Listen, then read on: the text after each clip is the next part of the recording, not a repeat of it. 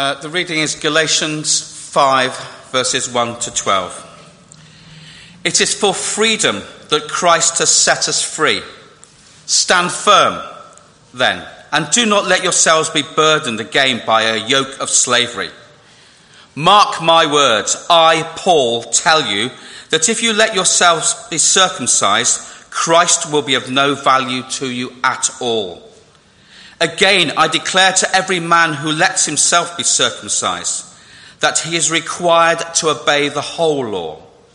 You who are trying to be justified by law have been alienated from Christ. You have fallen away from grace. But by faith we eagerly await, through the Spirit, the righteousness for which we hope. For in Christ Jesus, neither circumcision nor uncircumcision has any value. The only thing that counts is faith, expressing itself through love. You were running a good race. Who cut in on you and kept you from obeying the truth? That kind of persuasion does not come from the one who calls you. A little yeast works through the whole batch of dough. I am confident in the Lord that you will take no other view. The one who is throwing you into confusion will pay the penalty, whoever he may be. Brothers, if I am still preaching circumcision, why am I still being persecuted? In that case, the offence of the cross has been abolished. As for those agitators, I wish they would go the whole way and emasculate themselves. This is the word of the Lord.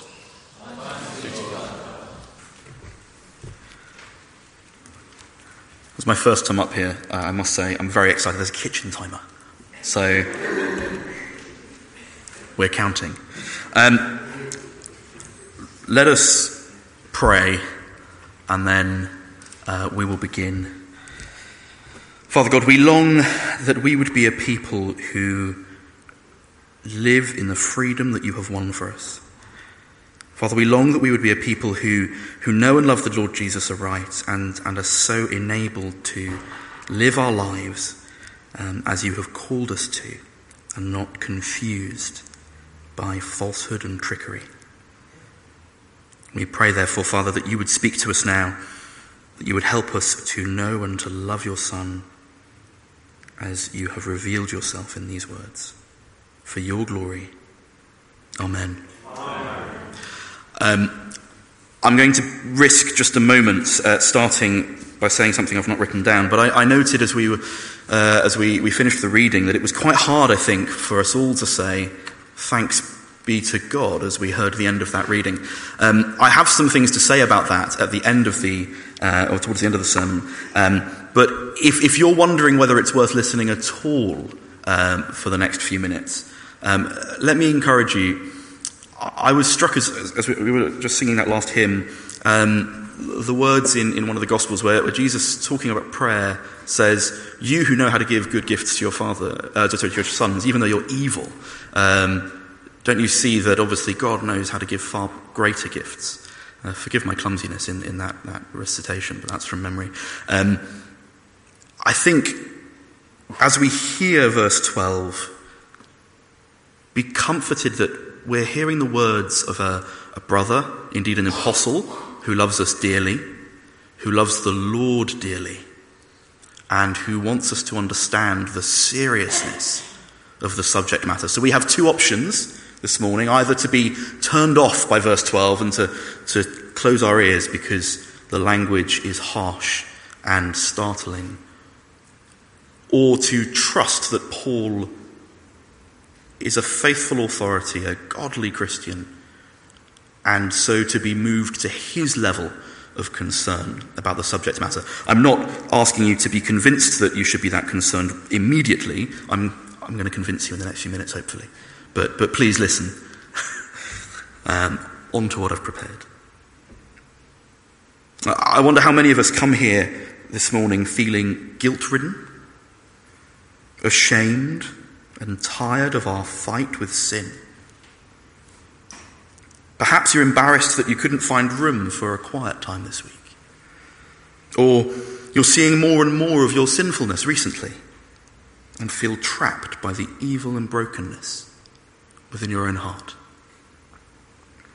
And for the non-Christian, the visitor, perhaps you're sat here thinking, well, the gospel is all about guilting us into good behaviour. Well, these verses hold out a sweet hope for us. They show us that we belong to God because of what he has done, not because of what we have done or indeed can do. These verses also give us the power to fight our sin, free from concerns about belonging and deservedness. And Paul does so in a most surprising way. He does so by shocking us into the realization that hopelessness of anything other than humble dependence on the grace of God in the crucified Christ. And so we start at verses 2 and 3. Paul wants us to know, first, that if we seek righteousness by our own efforts, we are signing up to obey the whole law. Verses 2 and 3, if you accept circumcision, Christ will be of no advantage to you. You're obliged to keep the whole of God's law. Those who felt circumcision was necessary saw their belonging to God as depending on their own moral perfection, their own obedience to God's law. And so they sought to be morally perfect by obeying. But you can't be a little perfect. Those who were seeking to be perfect by obedience, their scope was too narrow. Paul says, it's not enough to be circumcised. There's not just one law. There's a whole law. And so, if you're heading into the next week thinking, I'm going to have a successful quiet time every day, and that'll make me good with God, or if you're committing to keeping the whole of God's law, if you're going into next week thinking you're going to have a successful quiet time each day, and that'll make you good with God, well, you've got to commit as well to keeping everything else that is contained within the law.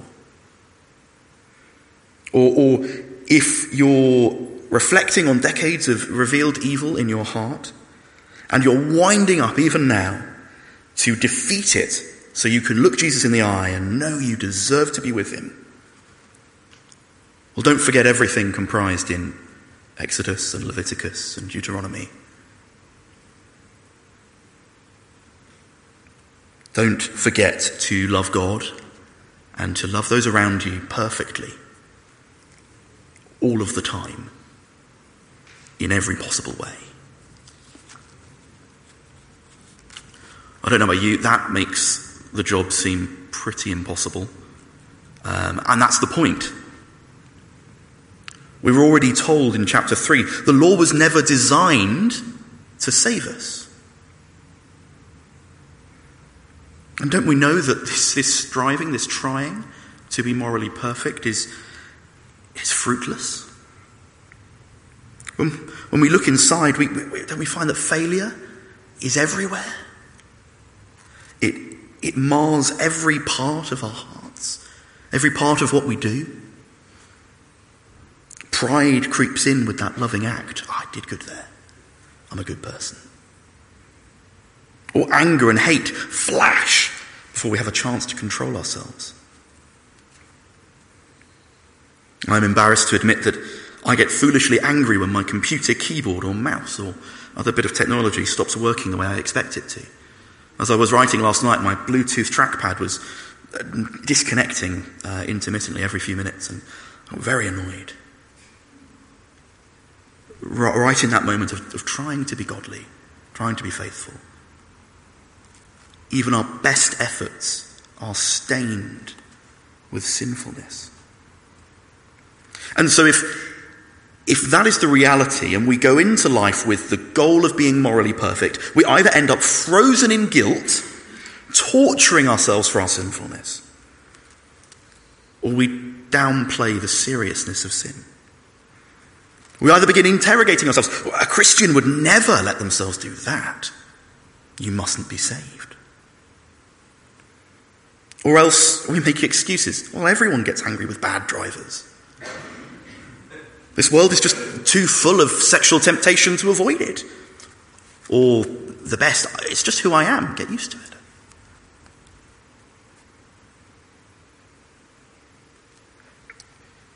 Paul tells us that we will die the way that we live. We can either live by our merits or by Jesus's. We can't live by both. Verse 4, if we seek to be justified by the law, we are severed from Christ. We have fallen from grace. Because if we choose to live by our own merits, if we choose to try and ride this gap between fruitless obedience that is stained and marred with sin, or redefining what sin even is, we reject the free gift, the offer of the freedom in Christ that is presented to us on the cross. You see, I think the issue with legalism, that is seeking to earn salvation by being good ourselves, to get in right with God by our own efforts, the issue with that is that it focuses on our felt sense of being morally perfect. If I feel morally right by following rules and regulations, like circumcision, I can be sure I'm saved. And I can be confident I deserve it. I hope, as you're hearing that, you can see just how easy it is for the genuinely good things, good ways for us to be living as Christians, can slip into this way of thinking. So easily we can go from being here to worship and praise the Lord and to hear him speaking to us, into ticking a box, into I feel morally righteous because I'm here, and so I've earned an audience with the Lord on the last day. And so if we want to live by our works, then we reject the gift of Christ, we reject grace, and we will die in that marred, messy brokenness that still indwells each of our hearts in various ways now. But for Paul, the focus is not on how perfect we feel, but rather our love for Jesus, which assures us of our salvation and gives us hope for the perfection we will receive. Have a look at verses 5 and 6. Through the Spirit, by faith, we ourselves eagerly wait for the hope of righteousness. For in Christ Jesus neither circumcision nor uncircumcision counts for anything, but only faith working through love.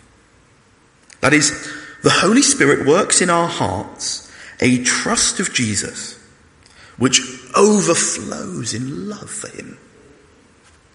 The Holy Spirit gives us a confidence that Jesus' death in our place saves us. And it gives us a supernatural love for him. As we see and delight in Jesus' character, his personality, his grace, the way he treats the vulnerable, the way he loves the maligned, the wisdom and awesome intelligence that he displays in the Gospels. As we delight in who Jesus is, we develop a desire, a longing to be holy as he is holy, like a child longing for Christmas Day. And we look forward to the day when he calls us out of Jerusalem as his pristine bride, no longer marred by sin and wickedness, but presented spotless for the Lamb who was slain. That Spirit-wrought love inclines us to desire what Jesus desires, those being his perfection, his goodness, the way he loves. And we trust that he will give us these things in some measure during our lifetimes, but fully and certainly in the new creation. And so we don't strive for a fleeting sense of flawed moral perfection now. We long for the moral perfection, the righteousness that we will be given in the new creation. We await the gift of perfection from the one who did the work to qualify us for the gift in the first place. See, on the cross, Jesus invites us into his family by trusting that he has done everything necessary to earn us a place there. And as a member of the family, he will give us a share in the heirloom of righteousness. Give us a share in that moral perfection. This is why Paul can say to those who seek assurance through their own works that they fall away from grace. You see, they reject the gift. They reject the giver. And thereby they reject the righteousness, the inheritance that they will gain. When we seek to live by the moral goodness that we can seek to live in ourselves, we give up. I'll take that back. The Christian humbly depends instead on Christ's saving work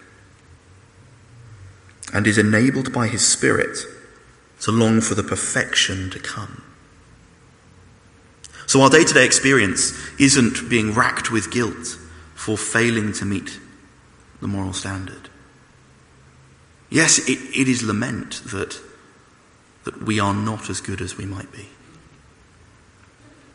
But it is lament that leads us in prayerful dependence on the one who has already saved us and has promised us that he will make us perfect on the last day. That keeps us going. It keeps us enduring. You see, it is this hope that enables us to stand firm in our freedom, as Paul calls us to in verse 1. You see, at the beginning he says, "For freedom Christ has set us free. Stand firm, therefore, and do not submit again to a yoke of slavery." We can stand confident that everything that has ever needed to be done to win us entry into God's kingdom has indeed been done for us. We can stand firm that when we fall into sin in the next hours, days, weeks, and so on, because our sin does not determine whether we belong to Jesus. What determines our belonging is that Spirit-wrought trust of him, which overflows in love for him. When you are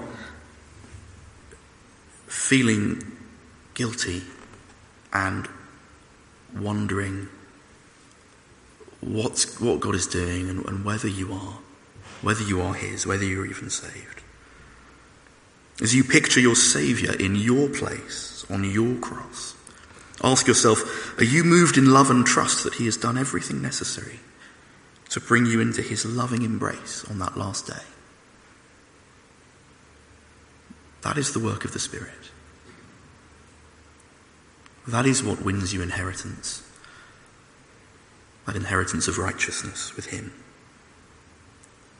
And so if you're embarrassed by the way your week has gone, you're racked with guilt at the systemic sin in your life, wondering what the next week holds, know that your obedience does not determine your belonging. You are not a Christian because of what you have done, but because of what Jesus has done for you and who he's making you into and who he will make you into on the last day. We can also stand firm as Jesus' Spirit gives us the power to seek to obey him, not out of duty to earn forgiveness, but out of the love for the one who has forgiven. Let me say that again. We can stand firm as well because Jesus' Spirit gives us the power to seek to obey him, not out of a duty to earn forgiveness, but out of love for Jesus who has forgiven. Out of a love for him and for the things that he loves. It is only with that Spirit-given love for Jesus and his kingdom that we will have any ability to fight our sin now. It is only by God's Spirit giving us a divine love for hearing from our Heavenly Father that we will be drawn into deeper devotion with him. It is only by God's Spirit giving us a divine love for our brother, our sister, our enemy, that we will begin to make inroads against our anger. At the heart of all of our sin problems are not a matter of how much we force ourselves to get there,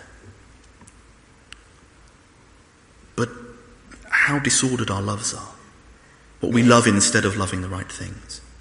And it is that Spirit power that will enable us to love the right things in the right way. If you're visiting and you really don't know whether Jesus is good news for you, please know that... sorry, I'm trying to read what I've handwritten. Terrible handwriting. Absolutely, it's unprofessional, I'm sorry. There we go. If you're visiting and you really don't know whether this Jesus thing is for you, know that his gospel is not about guilting you into being good enough to be welcome. It's not that at all. It's the offer of relationship with your Creator, which frees you to be all you truly can be. If you'd like to know more, do please chat to myself or to Mike or anybody else over coffee later. We would love to talk to you about that.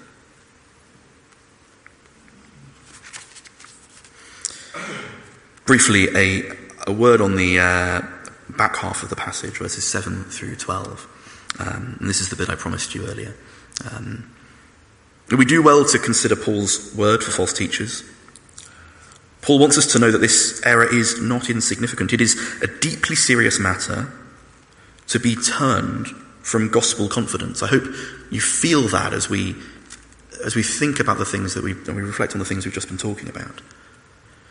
To be removed from the free gift of welcome in the cross. To be deprived of the power of Spirit-wrought love that saves and sanctifies and that keeps us until the last day. That is awfully serious. In verse 8, Paul calls it a godless gospel. These are no small things, especially as in verse 9, a little bit of false teaching goes a long way. We don't need to look too far to know that to be true. And false teaching and the devastating impacts of it can be seen throughout church history,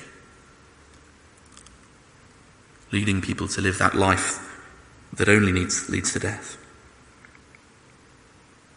In verse 11, Paul suggests that false teaching, at least in his case, but I wonder whether always, is inconsistent. It says one thing and does another. Just look at how the legalists treated Paul.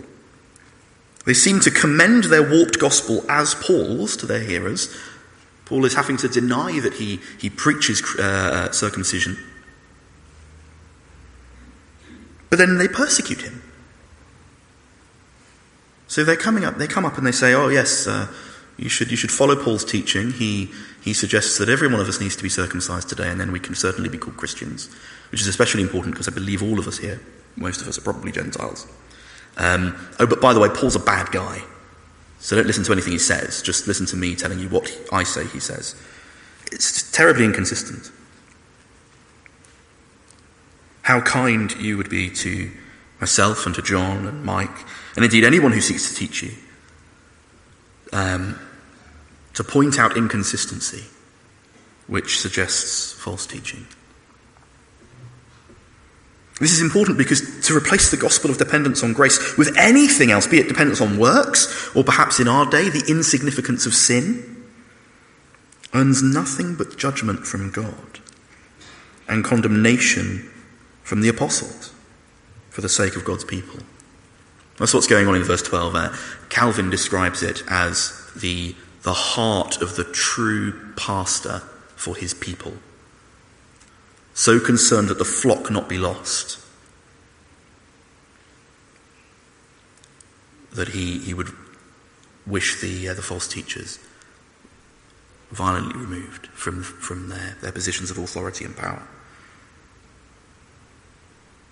You see, James was right when he warned that not all should be teachers. Teachers shall be judged seriously for how we teach and how we lead God's people in the right direction or astray. But I want us to finish with a sight of the confidence that Paul has for us this morning. Just hear the beginning of verse 10. I have confidence in the Lord that you will take no other view. See, as Paul finishes writing this conclusion, this ending to the bulk of his argument in Galatians, that a gospel of works is no gospel at all. He's not worried that the Galatians and we by extension are left alone to human persuasion, a battle of wits or biblical interpretation or political strategizing. He is confident that our problem is a spiritual one, and one that God is at work in the hearts of his people to fix. Paul has confidence in the Lord that those that he has saved will not continue to be confused.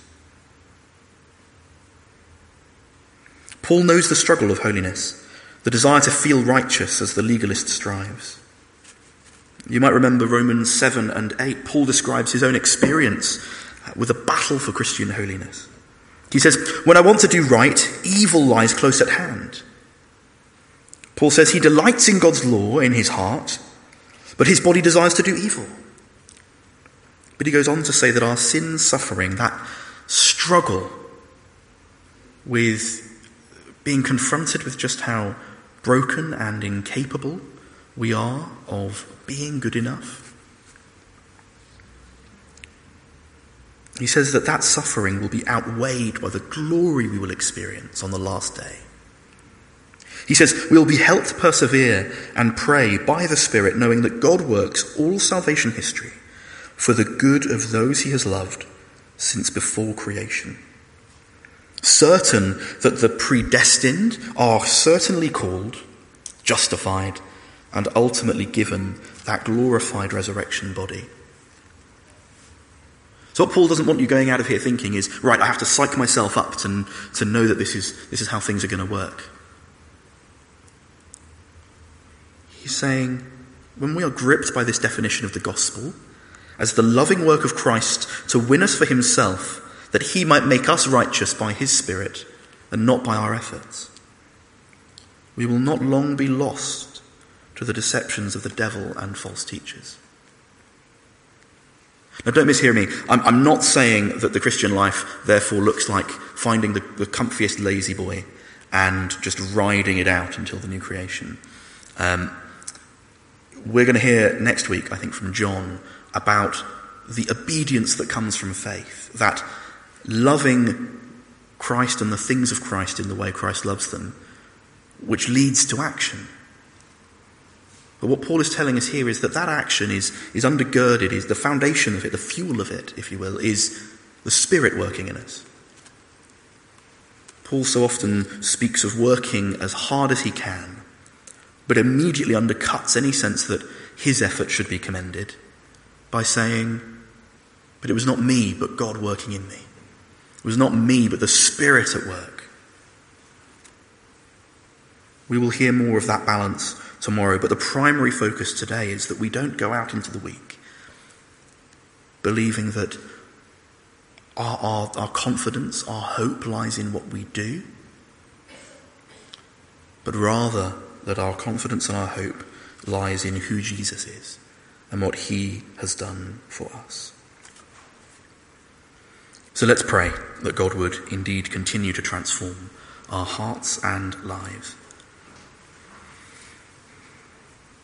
Father, we thank you that though we did not deserve it, you pulled us out of that miry pit. Though we could do nothing, you took the steps to bring us to yourself.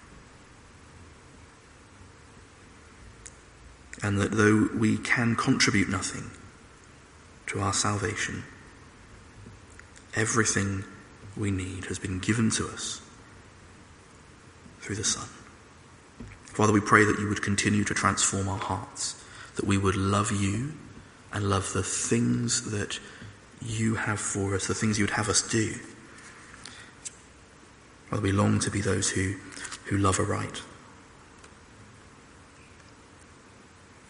Please keep us from this temptation to feel morally right with you by our own efforts, but fill us with the hope of the promise of the gospel, that whether for the first time or the millionth, we might go out from here today